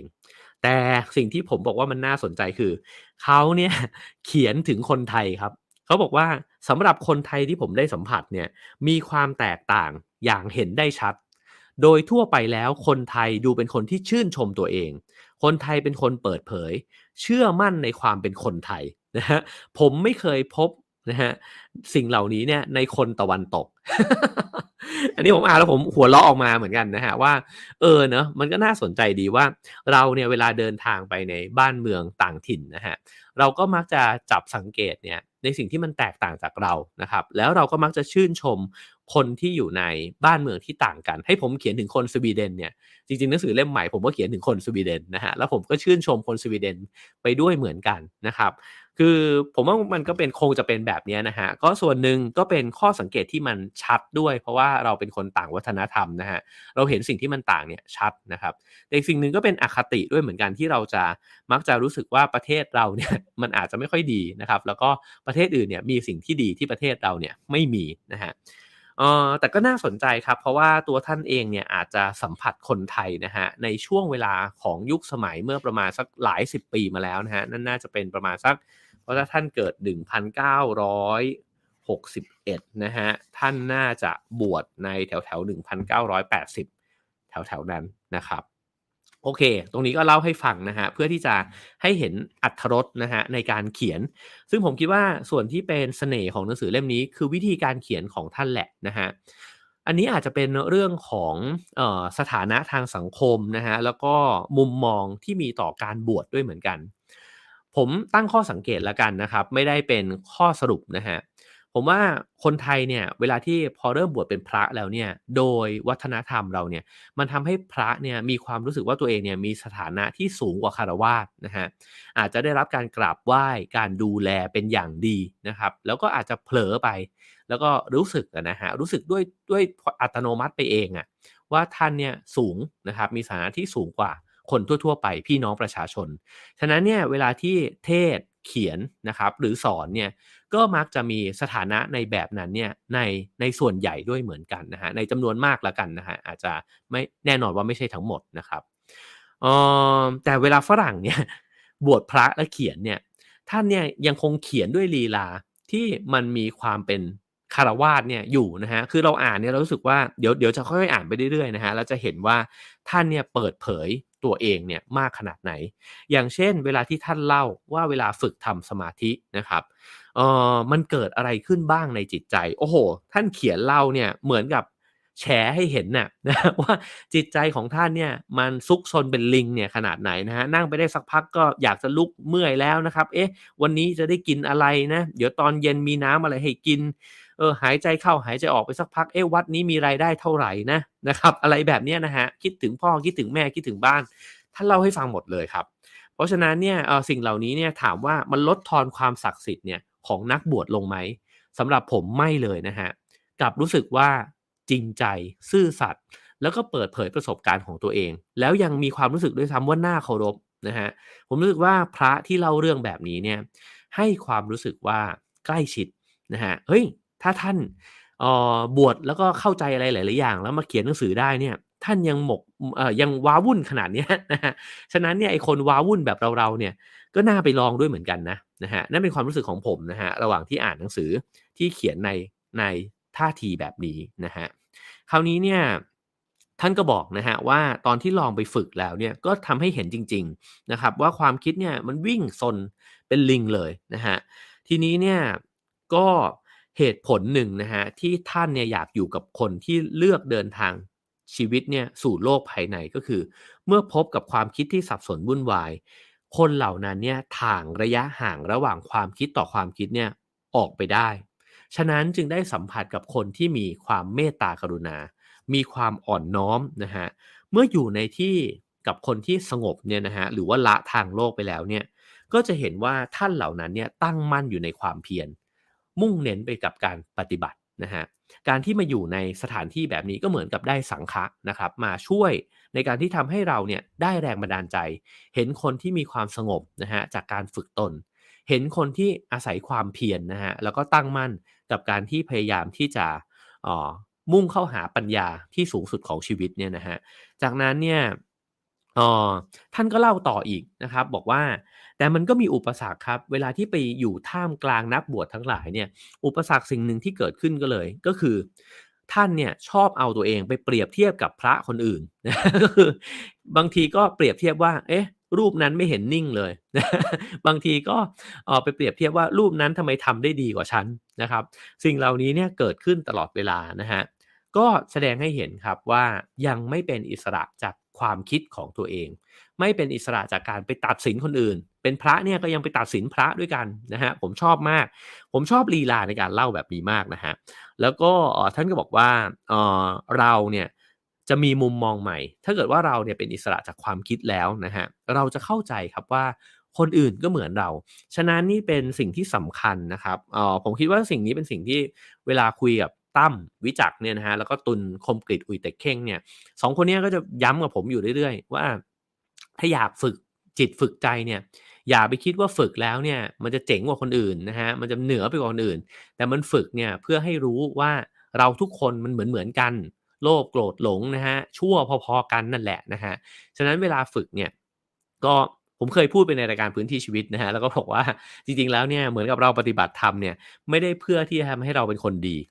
แต่ว่าเราปฏิบัติธรรมเพื่อให้เราเห็นว่าเราเนี่ยเป็นคนไม่ดีนะคือสิ่งนี้เนี่ยมีประโยชน์กับตัวเรานะฮะแล้วพอเราเห็นว่าตัวเราเนี่ยก็มีความชั่วมากมายเต็มไปหมดเนี่ยนั่นเป็นประโยชน์มากเพราะมันจะเห็นว่าคนอื่นที่เราชอบไปว่าเขาชั่วเนี่ยเขาก็เหมือนเรานั่นแหละนะฮะเราก็เหมือนเขานะครับสิ่งที่มันเกิดขึ้นตามมาคือมีเมตตากรุณานะฮะมันจะทำให้เราไม่ยกตนเนี่ยเหนือคนอื่นนะครับเราจะเริ่มมีความรู้สึกเกื้อกูลเพื่อนมนุษย์เนี่ยกันมากกว่านะครับความสัมพันธ์ที่มันเกิดขึ้นจะเปลี่ยนแปลงไปนะฮะเขาบอกว่าเมื่อเราเท่าทันตัวเองเป็นอิสระจากความคิดของตัวเองนะฮะเราจะมีความสัมพันธ์แบบเติมเต็มให้กันมากกว่าแทนที่จะไปแข่งขันนะครับเราก็คิดว่าคนนั้นเขาก็ทุกข์คนนี้ก็ทุกข์เราก็ทุกข์นะฮะคนนี้ก็พยายามที่จะดีขึ้นอยู่อะเราก็พยายามที่จะดีขึ้นอยู่ฉะนั้นเนี่ยอภัยกันแล้วก็ค่อยๆเติมกันไปนะครับค่อยๆขัดเกลากันไปนะฮะจากนั้นเนี่ยเราก็จะไม่มองไปที่ความล้มเหลวของตัวเองไม่กลัวว่าตัวเองเนี่ยเวลาที่ทำอะไรผิดพลาดไปอะมันแย่มากๆมันก็ไม่เป็นไรนะฮะมันก็เป็นมนุษย์ปุถุชนเนี่ยแหละแย่ก็เพื่อฝึกตัวฝึกใจนะฮะให้มันดีขึ้นไปนะครับแล้วก็ไม่มองหาสิ่งดีๆแล้วก็พยายามที่จะไปมองหาสิ่งดีๆในตัวคนอื่นนะฮะโดยที่ไม่ต้องไปคิดว่าเราเนี่ยยังทำได้ไม่ดีเท่าเขาเลยนะฮะก็เหมือนกันทั้งนั้นแหละนะครับแล้วก็เอ่อก็ดีๆชั่วๆปนๆกันไปช่วยๆกันไปนะครับคราวนี้ท่านก็เล่าต่อนะครับบอกว่าหลังจากเรียนสมาธิเนี่ยที่ต้องใช้เวลาเรียนอยู่1เดือนเนี่ยนะฮะแต่ว่าเรียนได้แค่4วันก็ยกธงขาวครับวิ่งกลับบ้านแล้วนะฮะบอกว่ายอมจำนนฮะเพราะว่าที่บอกว่าไม่ไหวจริงๆเนี่ยคือไม่สามารถทนนั่งสมาธิได้เพราะพอนั่งไปแล้วเนี่ยมันเห็นความชั่วของตัวเองเต็มไปหมดเลยเห็นจิตใจที่ตำหนิติเตียนคนอื่นวิพากษ์วิจารณ์นะฮะคอยตัดสินไม่รู้จบไม่เลิกสักทีไม่ต้องการอยู่ในสภาพแบบนี้เนี่ยอีกต่อไปนะครับแล้วก็เขาบอกว่าแต่พอกลับบ้านเนี่ยก็มีความสำนึกขึ้นมาคิดขึ้นมาบอกว่าเอ๊ะแต่ถ้าเราหนีไปจากตัวเองแบบนี้เนี่ย เราจะหนีไปถึงเมื่อไหร่นะฮะเพราะว่าถ้าเราเนี่ยอยู่กับตัวเองไม่ได้เนี่ยนี่คือปัญหาใหญ่ของชีวิตโอ้โฮผมว่าอันนี้ก็เป็นเรื่องที่น่าคิดมากนะครับคือถ้าเราเป็นทุกข์ใช่ไหมครับแล้วเราเนี่ยพยายามวิ่งหนีนะครับหาทุกสิ่งทุกอย่างเลยมาทำให้เราเนี่ยหลบเลี่ยงความทุกข์ในตัวเองไปนั่นแปลว่าเรากำลังวิ่งหนีตัวเองอยู่แต่ถามว่าแล้วเรากับตัวเองจะหนีจากกันได้จริงหรือนะฮะทั้งชีวิตนี้เนี่ยเราก็จะต้องอยู่กับตัวเราเนี่ยแหละอยู่กับไอ้คนที่มันเป็นแบบเนี้ยที่มันคิดแบบนี้นะฮะถ้าเราไม่ฝึกตนเนี่ยเราก็หนีไม่พ้นไม่ว่าจะไปอยู่ที่ไหนอยู่ไทยก็เป็นทุกข์อยู่สวีเดนก็เป็นทุกข์นะฮะเขาก็เลยบอกว่าเลยตั้งข้อตกลงกับตัวเองว่านับตั้งแต่วันนี้เป็นต้นไปเนี่ยจะทำตนนะฮะให้เป็นคนที่เข้าใจตัวเองเนี่ยมากขึ้นพอใจในตัวเองไม่จมอยู่กับความคิดเนี่ยตลอดเวลาแล้วก็จะกลายไปเป็นเพื่อนสนิทกับตัวเองให้ได้นะฮะอันนี้เหมือนชื่อหนังสือของพระอาจารย์ไพศาลวิสาโลเลยนะฮะที่บอกว่าเป็นมิตรกับตัวเองผมว่าคำนี้เนี่ยเป็นคำที่สำคัญนะครับสังเกตว่าคนที่มีสภาพจิตใจที่ดีอะนะฮะที่ไม่โมโหไม่รุนแรงไม่โกรธเกลี้ยวต่างๆนานานะฮะไม่ได้เป็นมิตรกับคนอื่นนะฮะมากเท่ากับที่เป็นมิตรกับตัวเองก่อน คือพอมันเป็นมิตรกับอารมณ์ความรู้สึกทุกอย่างในตัวเองได้นะครับอยู่กับมันได้เห็นมันได้นะฮะจากนั้นเนี่ยก็จะค่อยๆเป็นมิตรกับคนอื่นเนี่ยแล้วก็เป็นมิตรกับชีวิตเนี่ยเพิ่มมากขึ้นด้วยนะฮะฉะนั้นเนี่ยเขาบอกว่าเมื่อใดก็ตามที่ความโศกเศร้าความกังวลหรือว่าความโดดเดี่ยวเข้ามาเยือนเนี่ยตัวท่านเองก็เลยเลือกวิธีที่จะอยู่กับลมหายใจนะครับมีสติรู้ตัวทั่วพร้อมเนี่ยได้ แล้วก็ไม่เชื่อความคิดทั้งหลายที่สมองเนี่ยสั่งการออกมา นี่เป็นของขวัญชิ้นแรกที่ได้จากพระพุทธเจ้านะฮะนั่นก็คือการไม่เชื่อในความคิดที่มันปรุงแต่งขึ้นมาของเราเอง ฉะนั้นลองเอาไปใช้ก็ได้นะฮะเทคนิคนี้นั่นหมายความว่าเวลาที่กังวลแล้วเราเท่าทันความคิดแล้วเราบอกฉันไม่เชื่อนี่จริงๆมันเป็นแค่ความคิดนะจากนั้นเนี่ยพอมันมีแกปขึ้นมาแล้วปุ๊บเนี่ยความคิดนั้นมันจะค่อยๆจางหายไปในเอ่อในการทดลองวิทยาศาสตร์เนี่ยเขาก็มีการสรุปออกมาใช่ไหมฮะที่บอกว่าอารมณ์ความรู้สึกของคนเราเนี่ยแต่ละครั้งเนี่ยมันเกิดขึ้นเนี่ยแล้วจะจางหายไปภายในเวลาเพียง90วินาทีเท่านั้น ถ้ามันไม่ได้รับการสานต่อนะฮะฉะนั้นถ้าทันนะครับแล้วก็บอกว่าเอาของขวัญชิ้นแรกที่พระพุทธเจ้าให้เนี่ยให้ท่านเบเยินเนี่ยนะฮะไปใช้กันก็คือว่าไม่เชื่อในความคิดใดๆเลยที่สมองเนี่ยปรุงแต่งขึ้นมานะครับจากนั้นท่านก็เล่าต่อฮะบอกว่าไปฝึกสมาธินะครับแล้วก็พอฝึกไป3ครั้งก็คือฝึกเนี่ยทุกครั้งที่ไปนะฮะก็จะบอกว่าพอแล้วอยากจะกลับบ้านแล้วนะฮะ ก็มีพระในวัดเนี่ยบอกว่าลองนอนคิดดูก่อนอีกคืนหนึ่งก็ได้นะครับแล้วพรุ่งนี้ค่อยตัดสินใจเพราะท่านในวันพรุ่งนี้อาจจะตัดสินใจเนี่ยแตกต่างจากท่านในวันนี้ก็ได้แล้วก็ปรากฏว่าพอตื่นขึ้นมาอีกวันหนึ่งเนี่ยท่านก็ตัดสินใจที่จะฝึกต่อนะฮะก็บอกว่าเลยได้เรียนรู้อีกสิ่งหนึ่งที่เป็นของขวัญจากพระพุทธเจ้าเนี่ยชิ้นที่2นั่นก็คือทุกสิ่งทุกอย่างไม่เที่ยงเปลี่ยนแปลงตลอดเวลามีความเป็นอนิจจัง แม้กระทั่งความทุกข์ทรมานเองก็ตามนั่นหมายความว่าในสภาวะที่เราเนี่ยไม่ชอบใจนะฮะลองนอนดูสักคืนหนึ่ง หรือว่าหยุดคิดหรือหนีจากมันนะแบบว่าเปลี่ยนนะฮะไปทำอะไรอย่างอื่นนะฮะไอ้ทุกข์ตรงนั้นเนี่ยมันอาจจะค่อยๆจางคลายไปแล้วก็ทำให้เราตัดสินใจเปลี่ยนแปลงเนี่ยไปจากเดิมก็ได้นะครับจากนั้นเนี่ยพอกลับไปที่บ้านที่สวีเดนท่านก็ไปทำสมาธิเนี่ยทุกเช้าเย็นนะฮะ แล้วเหมือนได้รับกุญแจเนี่ยที่ไขเข้าไปอยู่ในห้องที่อยู่ข้างในตัวเองนะฮะรับรู้ชัดเจนขึ้นว่าตัวเองเนี่ยคิดอะไรอยู่เมื่อเจอความทุกข์เนี่ยก็เจอหนทางออกแห่งทุกข์นั้นนะฮะทางเดียวก็คือมีสตินั่นเองแล้วสติเนี่ยจะเป็นผู้ชี้ทางไปนะฮะท่านก็บอกว่านี่คือของขวัญชิ้นที่3ที่พระพุทธองค์เนี่ยมอบให้นั่นก็คือจริงๆแล้วกุญแจที่จะไขความทุกข์ได้มันอยู่ในตัวเรา นั่นก็คือการที่เราเท่าทันความทุกข์นั้นหรือว่าความคิดที่เป็นเหตุก่อให้เกิดความทุกข์นั่นเองนะฮะฉะนั้นท่านก็บอกว่าอาจจะสรุปนะฮะมาเป็น1คำเนี่ยได้ก็คืออย่าเชื่อทุกสิ่งที่คุณคิดเพราะเราเนี่ยใช้ชีวิตเนี่ยอยู่กับความคิดทั้งนั้นเลยนะฮะคิดว่าทำไมฉันต้องเป็นแบบนี้ทำไมพ่อฉันทำแบบนี้ทำไมแม่ฉันทำแบบนี้ ต่างๆนานามากมายเต็มไปหมดนะฮะเราเนี่ยใช้ชีวิตอยู่กับความคิดแล้วก็ความคิดเนี่ยมันก็ลากไปสู่ความคิดถัดไปแล้วก็ปรุงไปเนี่ยให้มันใหญ่โตมากขึ้นนะฮะเขาก็บอกว่าถ้าเราเชื่อทุกอย่างที่เราคิดเราจะเปราะบางโอ้โฮคำนี้สำคัญมากนะฮะเราจะไร้ที่พึ่งนะฮะไม่ว่าจะเป็นเรื่องเล็กน้อยหรือว่าเรื่องใหญ่เนี่ยเราจะมีความรู้สึกว่าเราโดดเดี่ยวแล้วก็เราก็เปราะบางผมว่านี้น่าสนใจนะฮะทำไมเราถึงรู้สึกว่าเราเปราะบางเหลือเกินก็เพราะว่าเราไม่เป็นมิตรกับตัวเอง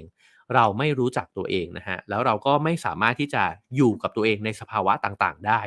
ผมว่ามีสิ่งหนึ่งเนี่ยที่เราได้เรียนรู้นะฮะจากเวลาที่เราเนี่ยฝึกปฏิบัตินั่นก็คือเราเปิดรับกับทุกอารมณ์ความรู้สึกแล้วก็ให้พื้นที่ว่างเนี่ยกับมันได้เวลาที่เราอยู่ในห้วงความคิดเนี่ยมันจะมีสิ่งที่ดีกับสิ่งที่ไม่ดีใช่ไหมฮะเราจะชอบที่จะอยู่ในที่สวยงามอยู่กับคนที่เราชื่นชมนะฮะกับคนที่เรารักแล้วก็มีสถานการณ์ที่มันดีงามเต็มไปหมดเนี่ยเราจัดมันอยู่ในโหมดที่ดีนะครับเรารังเกียจการร้องไห้รังเกียจความเป็นทุกข์นะฮะรังเกียจความเจ็บปวดต่างๆนานาแต่ในช่วงเวลาที่เรามีสติเนี่ยสติมันไม่ตัดสิน2สิ่งเนี้ยมันก็แค่คิดว่ามันก็แค่รู้นะฮะแล้วก็อยู่กับมันอยู่กับการร้องไห้ก็ได้ให้พื้นที่ตัวเองได้ร้องไห้บ้างก็ไม่เป็นไรให้พื้นที่ตัวเองได้สับสนบ้างก็ได้กังวลบ้างก็ได้นะฮะแต่ทันทีที่ให้พื้นที่เนี่ยไอ้เจ้าสิ่งเหล่านั้นเนี่ยมันกลับไม่อยู่นานมันกลับเกิดขึ้นแล้วก็อยู่ตรงนั้นแป๊บหนึ่งแล้วมันก็ค่อยๆจางไปนะฮะผมว่านี่เป็นสิ่งที่ทำไมท่านถึงบอกว่าถ้าเราเชื่อทุกอย่างที่เราคิดเราจะเปราะบางนะฮะแล้วก็จะเป็นทุกข์อย่างแสนสาหัสด้วยนะฮะโอเคคราวนี้ท่านก็บอกนะฮะว่าเพราะว่าอะไรเพราะว่าความคิดมันเป็นสิ่งที่เราควบคุมไม่ได้นะฮะมนุษย์เนี่ยถูกสร้างขึ้นมาแล้วหล่อหลอมขึ้นมาเนี่ยจากการเลี้ยงดูผมว่านี่กลับไปที่เรื่องของสตอรี่เลยนะฮะคือเราเต็มไปด้วยเรื่องราวที่คนอื่นบอกกับเรานะฮะเราจึงหงุดหงิดง่ายเมื่อพ่อแม่สอนเรามาแบบนี้พอคนอื่นเนี่ยเขาทำกับเราอีกแบบเราก็ไม่ชอบนะฮะศาสนาสอนเรามาแบบนี้เวลาที่คนอื่นพูดอีกแบบหนึ่งเราก็ไม่ชอบนะครับต่างๆนานาเนี่ยมากมายเต็มไปหมดตั้งแต่โรงเรียนนะครับสถาบันทางสังคมต่างๆนานานะฮะที่ยัดเยียดสตอรี่เนี่ยเข้ามาให้กับเราแล้วเราก็คิดแล้วพอเราคิดแล้วเราเจอสิ่งที่มันไม่ตรงไปตามความคิดนะฮะเราก็เป็นทุกข์นะฮะฉะนั้นเนี่ยความคิดเป็นสิ่งที่เราเลือกไม่ได้สั่งไม่ได้แต่ความคิดจะเป็นยังไงขึ้นอยู่กับการดูแลของเรานะฮะแล้วถ้าเราเห็นความคิดเราจะเริ่มมีแกปแล้วพอเรามีแกปเนี่ยเราจะเลือกได้ครับว่าเราจะเชื่อหรือไม่เชื่อความคิดนั้นและถ้าเราไม่เชื่อความคิดนั้นเราก็จะเป็นอิสระจากความคิดนะฮะคราวนี้ ผมตัดภาพมาที่ตอนที่ท่านเดินทางมาที่วัดป่านานาชาตินะครับซึ่งโอเคได้คำตอบแล้วนะฮะมาถึงในปี1992นะฮะแต่ระหว่างนั้นเนี่ยก่อนหน้านั้นก็เคยลองมาฝึกปฏิบัติเนี่ยที่วัดทางภาคเหนือเนี่ยอยู่ด้วยเหมือนกันนะครับท่านก็บอกว่าได้เจอกับท่านเจ้าอาวาสนะฮะก็คือท่านพระอาจารย์ประสันโนนะครับซึ่งก็เป็นลูกคนตัดไม้ในป่าจากภาคตะวันตกของแคนาดานะครับก็หลังจากที่เจอเจ้าอาวาสแล้วเนี่ยก็ท่านเจ้าอาวาสก็บอกนะครับบอกว่า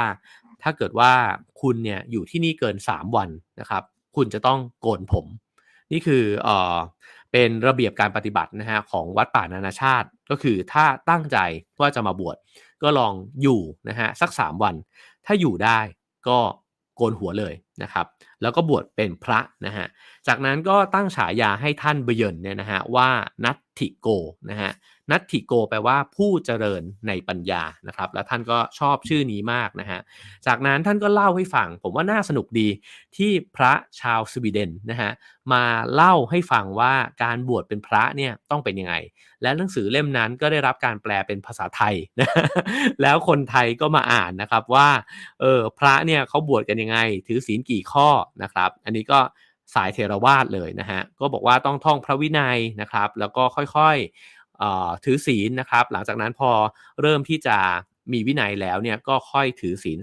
227ข้อนะครับท่านก็บอกว่าการท่องพระวินัยเนี่ยเป็นเรื่องที่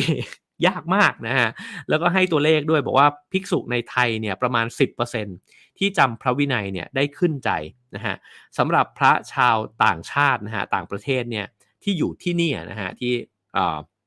สำหรับพระชาว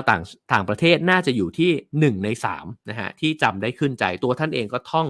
อย่างมากเลยนะฮะต้องท่องแบบว่าเป็น1,000 ชั่วโมงเลยกว่าที่จะ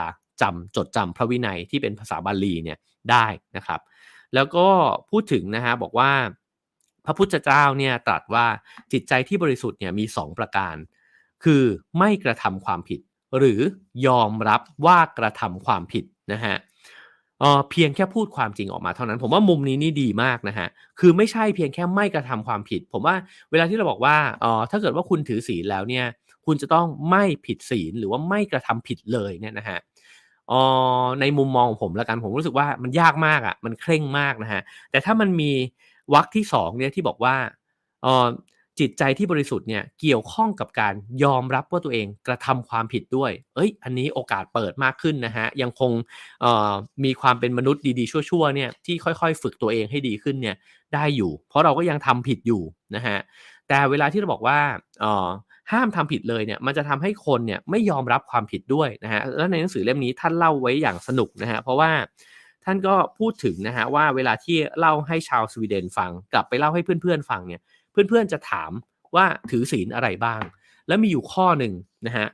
ตัวคุณพ่อของท่านเนี่ยจะบอกว่ามีข้อหนึ่งที่คิดว่าไม่ค่อยเหมาะนั่นก็คือการดื่มเหล้านะฮะเพราะอันนี้เป็นสิทธิส่วนบุคคลจริงๆแล้วเนี่ยเราดูแลตัวเองได้เราน่าจะดื่มได้นะแล้วก็ในสังคมสวีเดนเนี่ยท่านก็ดื่มนะครับคือก่อนที่จะมาบวชเนี่ยท่านก็ดื่มเหล้าเหมือนกันนะครับพ่อไม่ค่อยเห็นด้วยกับข้อนี้ส่วนเพื่อนๆเนี่ยบอกว่าเฮ้ยเป็นไปได้ยังไงที่คนหนุ่มเนี่ยจะไปบวชแล้วไม่มีการสำเร็จความใคร่เลยนะฮะก็คือไม่ต้องข้องแวะกับเรื่องเซ็กส์เนี่ยชัวร์อยู่แล้วแต่ก็ห้ามสำเร็จความใคร่ด้วยเนี่ยนะฮะก็มีข้อถกเถียงกันในหมู่ฝรั่งนะฮะบอกว่าเป็นไปได้ด้วยเหรอมันไม่น่าจะเป็นไปได้นะฮะท่านก็เล่าถึงสิ่งนี้นะครับแล้วก็บอกว่าในระหว่างที่บวชเนี่ยก็มีกิจกรรมนะฮะแล้วก็มีพระเนี่ยที่เหมือนกับค่อยๆเดินออกมาแล้วก็มาสารภาพนะครับว่าตัวเองเนี่ยได้สำเร็จความใคร่ไปเมื่อไม่กี่วันมานี้นะฮะผมว่านี่เป็นกิจกรรมที่น่าสนใจนะครับอันนี้จริงๆผมไม่เคยทราบว่าในวัดต่างๆเนี่ยมีกิจกรรมเหล่านี้หรือเปล่านะฮะแต่ว่าท่านบอกว่าทันทีที่มันมีการยอมรับการกระทำผิดแบบนี้เนี่ยมันกลับทำให้พระต่างๆที่นั่งฟังอยู่เนี่ยรู้สึกว่าให้อภัยมีเมตตานะครับแล้วก็เห็นความเป็นมนุษย์เนี่ยในตัวเพื่อนนักบวชด้วยกันเพราะว่าก็เข้าถึงจิตใจของกันและกันนะฮะว่าจริงก็เผชิญกับความท้าทายนี้เนี่ยอยู่ด้วยเหมือนกันนะครับเพราะฉะนั้นท่านก็บอกว่าเมื่อท่านตัดสินใจที่บวชแล้วเนี่ยนะฮะชีวิตมันก็เป็นไปในด้านกลับกันนะครับคือเสียงที่กระซิบอยู่ภายในตัวเองตลอดเวลาว่าชีวิตเนี่ยคือการแสวงหาเนี่ยบัดนี้ได้เงียบสงบลงแล้วฮะคือชีวิตไม่ได้เป็นการแสวงหาอะไรอีกต่อไปเพราะพบแล้วว่าจะต้องดำเนินไปบนเส้นทางนี้แหละตัดภาพกลับไปในโลกตะวันตกโดยเฉพาะในวงการธุรกิจนะฮะท่านก็บอกว่าท่านได้รับการสั่งสอนมาว่าความฉลาดเนี่ยมีชัยในทุกสนามแต่ที่นี่ที่วัดป่านานาชาตินะฮะผมได้รับการยืนยันในสิ่งที่ผมมีข้อสงสัยว่ามนุษย์เราเนี่ยมีสิ่งของที่ไม่ได้ใช้จนกลายเป็นขยะฉลาดอย่างเดียวไม่พอต้องเฉลียวด้วยคำว่าเฉลียวแปลว่าอะไรคำว่าเฉลียวในบริบทนี้เนี่ยหมายความว่าต้องเท่าทันความคิดที่มันหลอกเรานะฮะไม่งั้นเนี่ยเราจะเป็นคนฉลาดทางโลกแต่เราจะไม่เฉลียวทางธรรมนะฮะก็คือทันด้วยว่ามันมีความคิดอะไรที่มันกำลังชักจูงเราไปในทิศทางที่ทำให้เราเนี่ยเป็นทุกข์มากขึ้นหรือเปล่านะครับไม่ว่าจะอยู่ในที่แห่งใดในโลกนี้สิ่งที่มีความสำคัญที่สุดที่ใช้ได้ตลอดเวลาคือการอยู่ในปัจจุบันกับทุกอย่างที่เราทำการพูดความจริงการให้ความช่วยเหลือกันและกันและการไว้วางใจความสงบเงียบภายในมากกว่าความคิดที่บิดเบี้ยวนี่คือการกลับบ้านที่แท้จริงนะฮะจะเห็นว่าท่านเกริ่นไว้ในตอนต้นนะฮะว่าในช่วงเวลาที่สงบเงียบมากๆเนี่ยท่านมีความรู้สึกว่าได้ยินเสียงเรียกว่ายินดีต้อนรับกลับสู่บ้านนะครับเพราะฉะนั้นเนี่ยการไว้วางใจความสงบเงียบภายในมากกว่าความคิดที่วุ่นวายเต็มไปหมดเนี่ยนะฮะก็คือการที่ค่อยๆพาจิตใจตัวเองเนี่ยกลับบ้านนั่นเองนะฮะในนี้ก็พูดถึงแนวปฏิบัติของหลวงพ่อชานะครับซึ่งก็แน่นอนว่าวัดป่านานาชาติก็จะต้องผูกโยงกับหลวงพ่อชาอยู่แล้วนะฮะ หลวงพ่อเนี่ยท่านพูดถึงสิ่งหนึ่งนะฮะโดยที่หยิบมีดเดินป่าขึ้นมาแล้วก็บอกว่าพวกเรารู้ไหมปัญญานั้นเนี่ยมีหลายอย่างเหมือนมีดเดินป่าลองคิดดูว่าถ้าอาตมาเนี่ยใช้มีดนี้เนี่ยตลอดเวลาใช้กับพลาสติกซีเมนต์แก้วเหล็กต้นไม้หินอีกไม่นานเนี่ยมีดเล่มนี้เนี่ยก็จะทู่แต่ถ้าอาตมาเนี่ยเก็บมีดอันนี้เนี่ยเอาไว้ก่อนแล้วเอาไว้ใช้ในยามที่อาตมาเนี่ยจะต้องตัดต้นไม้หรือต้นไผ่มีดนี้เนี่ยก็จะคมตัดต้นไม้ได้เร็วแล้วก็ยังใช้ไปอีกนานมีดเนี่ยเปรียบเสมือนปัญญานะครับ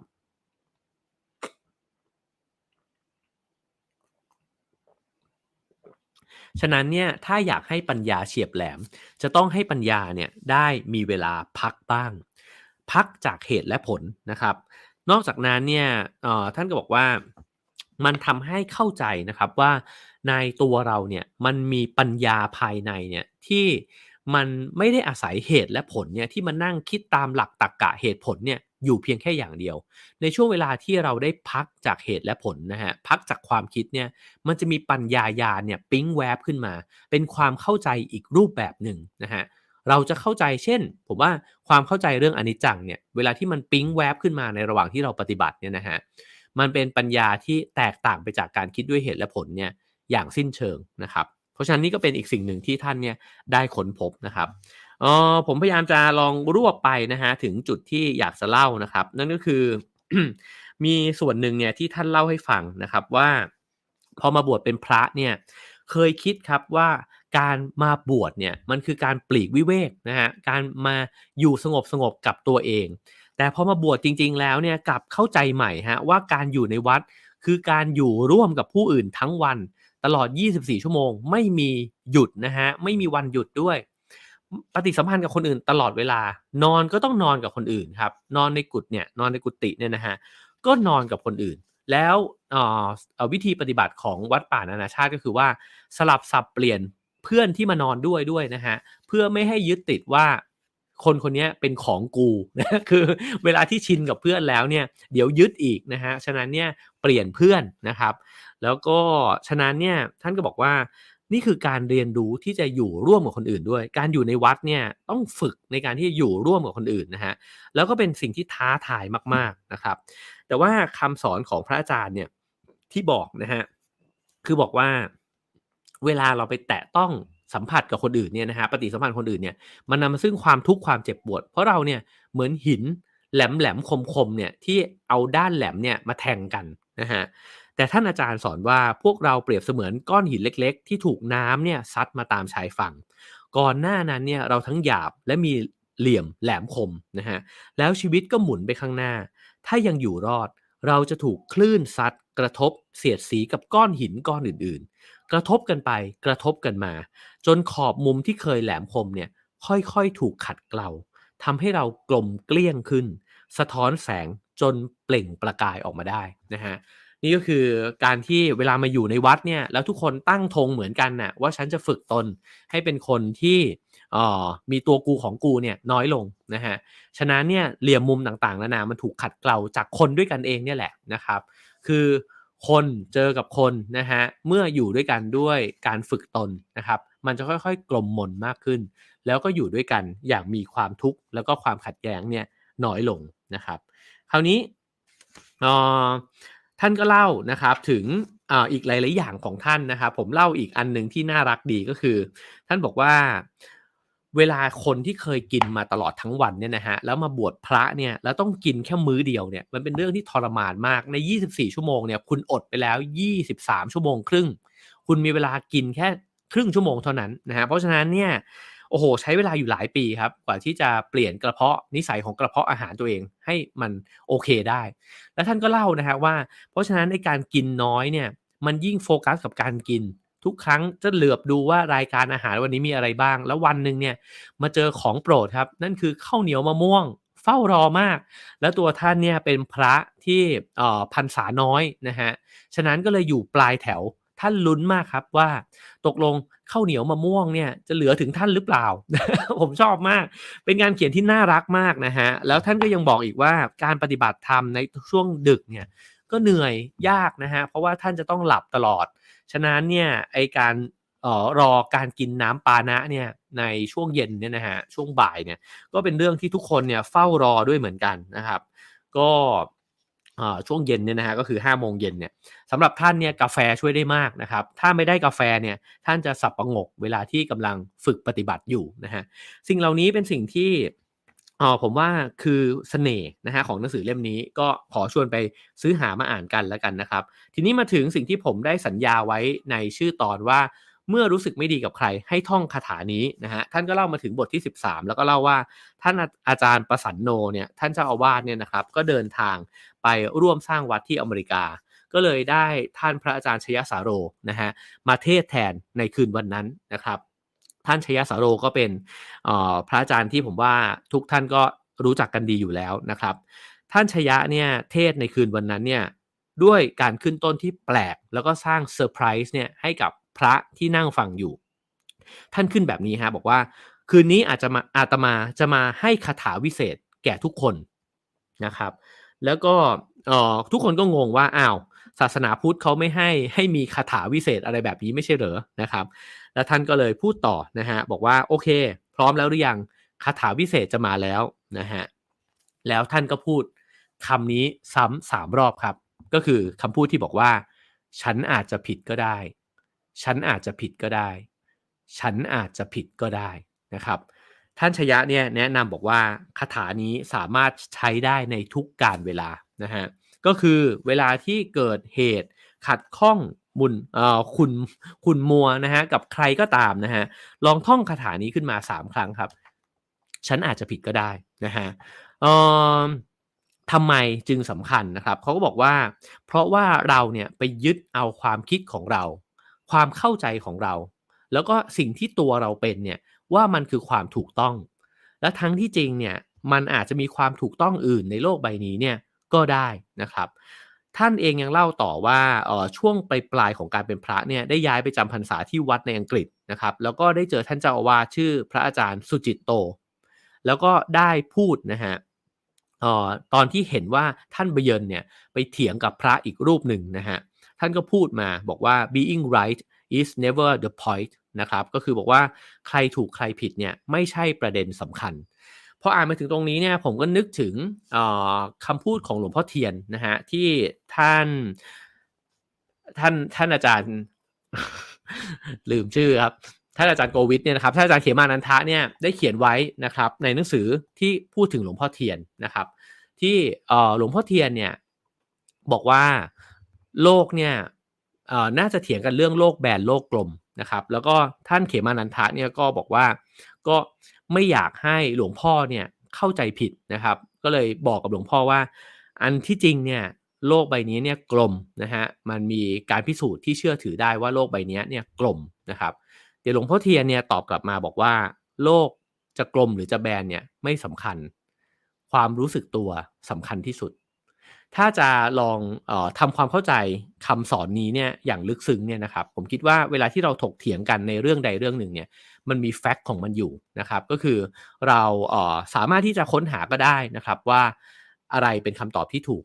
แต่สิ่งที่มันสำคัญมากไปกว่านั้นอีกเนี่ยก็คือแฟกต์ก็สำคัญนะครับควรรับรู้แต่สิ่งที่ควรรับรู้ด้วยเนี่ยก็คือระหว่างที่เถียงกันน่ะจิตใจของเรารู้สึกยังไงอยู่เรากำลังด่าคนอีกคนหนึ่งอยู่หรือเปล่านะครับและนี่เป็นเรื่องเดียวกันเลยนะฮะกับคำสอนนี้ก็คือว่าใครถูกใครผิดไม่ใช่ประเด็นสำคัญมันคือไม่สำคัญเท่ากับรู้ว่าใจตัวเองเนี่ยคิดอะไรอยู่นะฮะฉะนั้นเนี่ยฉันอาจจะผิดก็ได้ฉันอาจจะไม่ได้รู้ไปทุกอย่างนะฮะถ้าเราท่องคาถานี้เนี่ยเอาไว้เสมอๆเนี่ยผมว่าเราก็จะมีความทุกข์กับคนอื่นเนี่ยน้อยลงนะฮะลองดูก็ได้นะครับใช้ได้กับทุกคนเลยนะฮะวันนี้ลองเริ่มดูเลยก็ได้นะครับฉันอาจจะผิดก็ได้นะครับคาถาจากท่านอาจารย์ชยสโรนะครับผมปิดท้ายแบบนี้ฮะว่าหนังสือเล่มนี้น่าสนใจยังไงผมคิดว่าเราเล่าไปแล้วเนี่ยผมเล่ามายังไม่ถึงครึ่งเล่มนะฮะแล้วก็สกัดมาเฉพาะเกร็ดที่คิดว่าน่าสนใจผมชอบคำนิยมที่อาจารย์ประมวลเพ็งจันทร์เนี่ยเขียนนะครับท่านอาจารย์เนี่ยเขียนบอกว่าสิ่งที่น่าชื่นชมนะครับนั่นก็คือความซื่อสัตย์ซื่อตรงต่อตนเองเนี่ยของท่านเบยินเนี่ยนะฮะ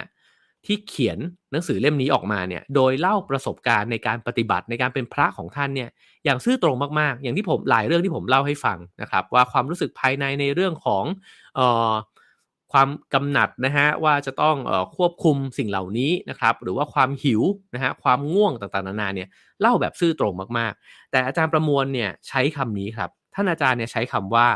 เป็นความซื่อตรงต่อตนเองและต่อสภาวะธรรมคำนี้นี่สำคัญนะครับเพราะว่าเราเนี่ยมักจะคิดว่าสภาวะธรรมเนี่ยมันคือสภาวะที่เอ่อผุดเรียกว่าอะไรอ่ะผุดผ่องอ่ะนะฮะคือโอ้โหอาระรามอ่ะคือเป็นสภาวะที่สะอาดสว่างสงบอ่ะนี่คือสภาวะธรรมนะฮะแต่สิ่งหนึ่งเนี่ยที่ผมได้เรียนรู้จากสำนักวชรศิทธาเนี่ยที่เพื่อนๆสอนผมมาเนี่ยนะฮะตั้มกับตุลเนี่ยมักจะสอนผมเสมอเลยบอกว่าสภาวะธรรมคือทุกสภาวะที่เราเท่าทันตัวเองนั่นคือถ้าเราอิจฉาแล้วเรารู้ว่าเราอิจฉานี่คือสภาวะธรรมถ้าเราโง่แล้วเรารู้ว่าเราโง่นี่คือสภาวะธรรมถ้าเราแบบว่ามีความกำหนัดเกิดขึ้นแล้วเรารู้ตัวเองก็นี่ก็คือสภาวะธรรมเพราะฉะนั้นเนี่ยสภาวะธรรมไม่ใช่สภาวะที่ขาวผ่องนะฮะแต่คือทุกๆสภาวะในธรรมชาติของความเป็นมนุษย์ที่เรารู้นะฮะและถ้าเรารู้ได้นั่นคือธรรมนะครับคือไม่มีมืดไม่มีสว่างไม่มีบวกไม่มีลบแต่ทันทีที่เราเท่าทันตัวเองนั่นคือธรรมะเรียบร้อยแล้วนะครับฉะนั้นเราจะเข้าถึงสภาวะธรรมได้ยังไง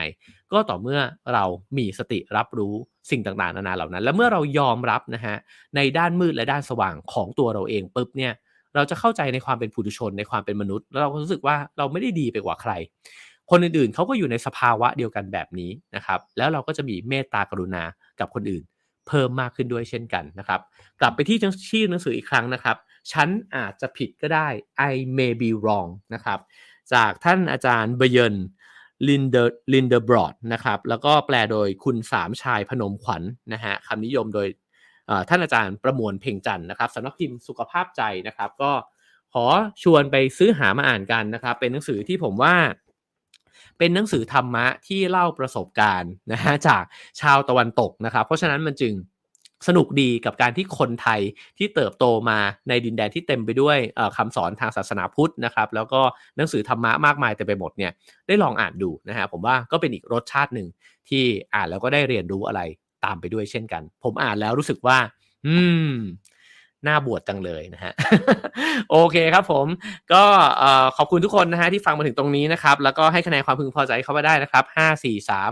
2 1 0นะครับฟังแล้วเป็นยังไงบ้างชอบไม่ชอบยังไงนะฮะคอมเมนต์กันเข้ามาได้ด้วยเช่นกันนะครับอยากให้เล่าถึงหัวข้อไหนนะครับหรือว่าหนังสือเล่มไหนนะฮะก็คอมเมนต์บอกกันไว้ได้ด้วยเหมือนกันนะฮะแล้วก็ขอบคุณสปอนเซอร์ทั้ง4รายของเรานะครับขอบคุณผลิตภัณฑ์ตรางูหอมเย็นผ่อนคลายใช้ได้ทั้งปีนะครับสกอตรังนกแท้ Royal Gold B3 Plus นะครับครั้งแรกของรังนกแท้สีเหลืองทองจากถ้ำธรรมชาติ plus วิตามิน B3 ที่มีส่วนช่วยในการทำงานของระบบประสาทและสมองอร่อย plus เลยนะครับแล้วก็ขอขอบคุณกรุงไทยแอ็กซ่าประกันชีวิตนะฮะด้วย3แบบประกันนะฮะจากกรุงไทยแอ็กซ่าประกันชีวิตที่ช่วยลดหย่อนภาษีให้ได้เต็มสิทธิ์ 300,000 บาทนะครับกับ Ultimate Growth บำนาญ Ready และ Life Super Safe 14/5 นะครับดูรายละเอียดได้ที่ www.grungthai-axa.co.th นะฮะแล้วก็นมแมกโนเลียนะฮะคุณค่าคู่ความอร่อยที่มีทั้งนม Pasteurize และ UHT ให้คุณได้ลิ้มลองนะฮะขอบคุณนมแมกโนเลียด้วยนะครับผมโอเคครับก็ชอบก็ฝากกดแชร์กดไลค์นะฮะแล้วก็ฝากกด Subscribe ช่องกันไว้ด้วยนะครับแล้วก็สามารถสนับสนุนรายการของเราได้ตามช่องทางที่ปรากฏอยู่บนหน้าจอนะฮะขอบคุณทุกคนที่ติดตามนะครับพรุ่งนี้8 โมงเช้านะครับจะมาพูดคุยกับคุณหมอยงยุทธในEP สุดท้ายนะครับปิดซีรีส์นี้นะครับกับจิตวิทยาสตินะฮะมาฟังคุณหมอกันอีกครั้งหนึ่งเพื่อที่จะขมวดสุดท้ายเลยนะฮะว่าทั้งหมดที่เราเรียนรู้มาเนี่ยเราสามารถที่จะนำไปใช้ในชีวิตได้ยังไงบ้างแล้วผมว่ามันสอดคล้องกันกับเรื่องราวในวันนี้เนี่ยด้วยเช่นกันแล้วก็สำหรับคนที่ชอบนะฮะชอบฟังคุณหมอยงยุทธผมเห็นมีแฟนเพียบเลยนะฮะก็ยังไม่จบตรงนี้นะครับเดี๋ยวเราจะมีจิตวิทยาสติเนี่ยเป็นรายเดือนนะครับผมชวนคุณหมอมาแล้วก็อาจจะกำหนดประเด็นนะฮะให้ส่งคำถามเนี่ยเข้ามาถามกันก่อนได้นะครับเช่นเราจะมาคุยกันในหัวข้อเรื่องความวิตกกังวลเรื่องความขัดแย้งนะฮะแล้วก็ระหว่างที่พูดคุยเนี่ย สามารถที่จะถามคำถามคุณหมอสดได้เลยนะฮะพิมพ์คอมเมนต์กันเข้ามาได้แล้วผมก็จะหยิบขึ้นมาแล้วก็ชวนให้คุณหมอเนี่ยลองตอบกันนะครับก็คิดว่าจะเป็นรายการที่สนุกด้วยเช่นกันนะครับก็ฝากติดตามนะฮะแล้วก็พรุ่งนี้ทุ่มหนึ่งผมก็จะปล่อยคลิปวิดีโอนะฮะบุ๊กคลับครั้งแรก Relationship Book Club นะฮะก็เป็นเรื่องที่เล่าไปเมื่อวานนั่นคือ Sapiens นะฮะพบกับอาจารย์นำชัยคุณหมอเอลแล้วก็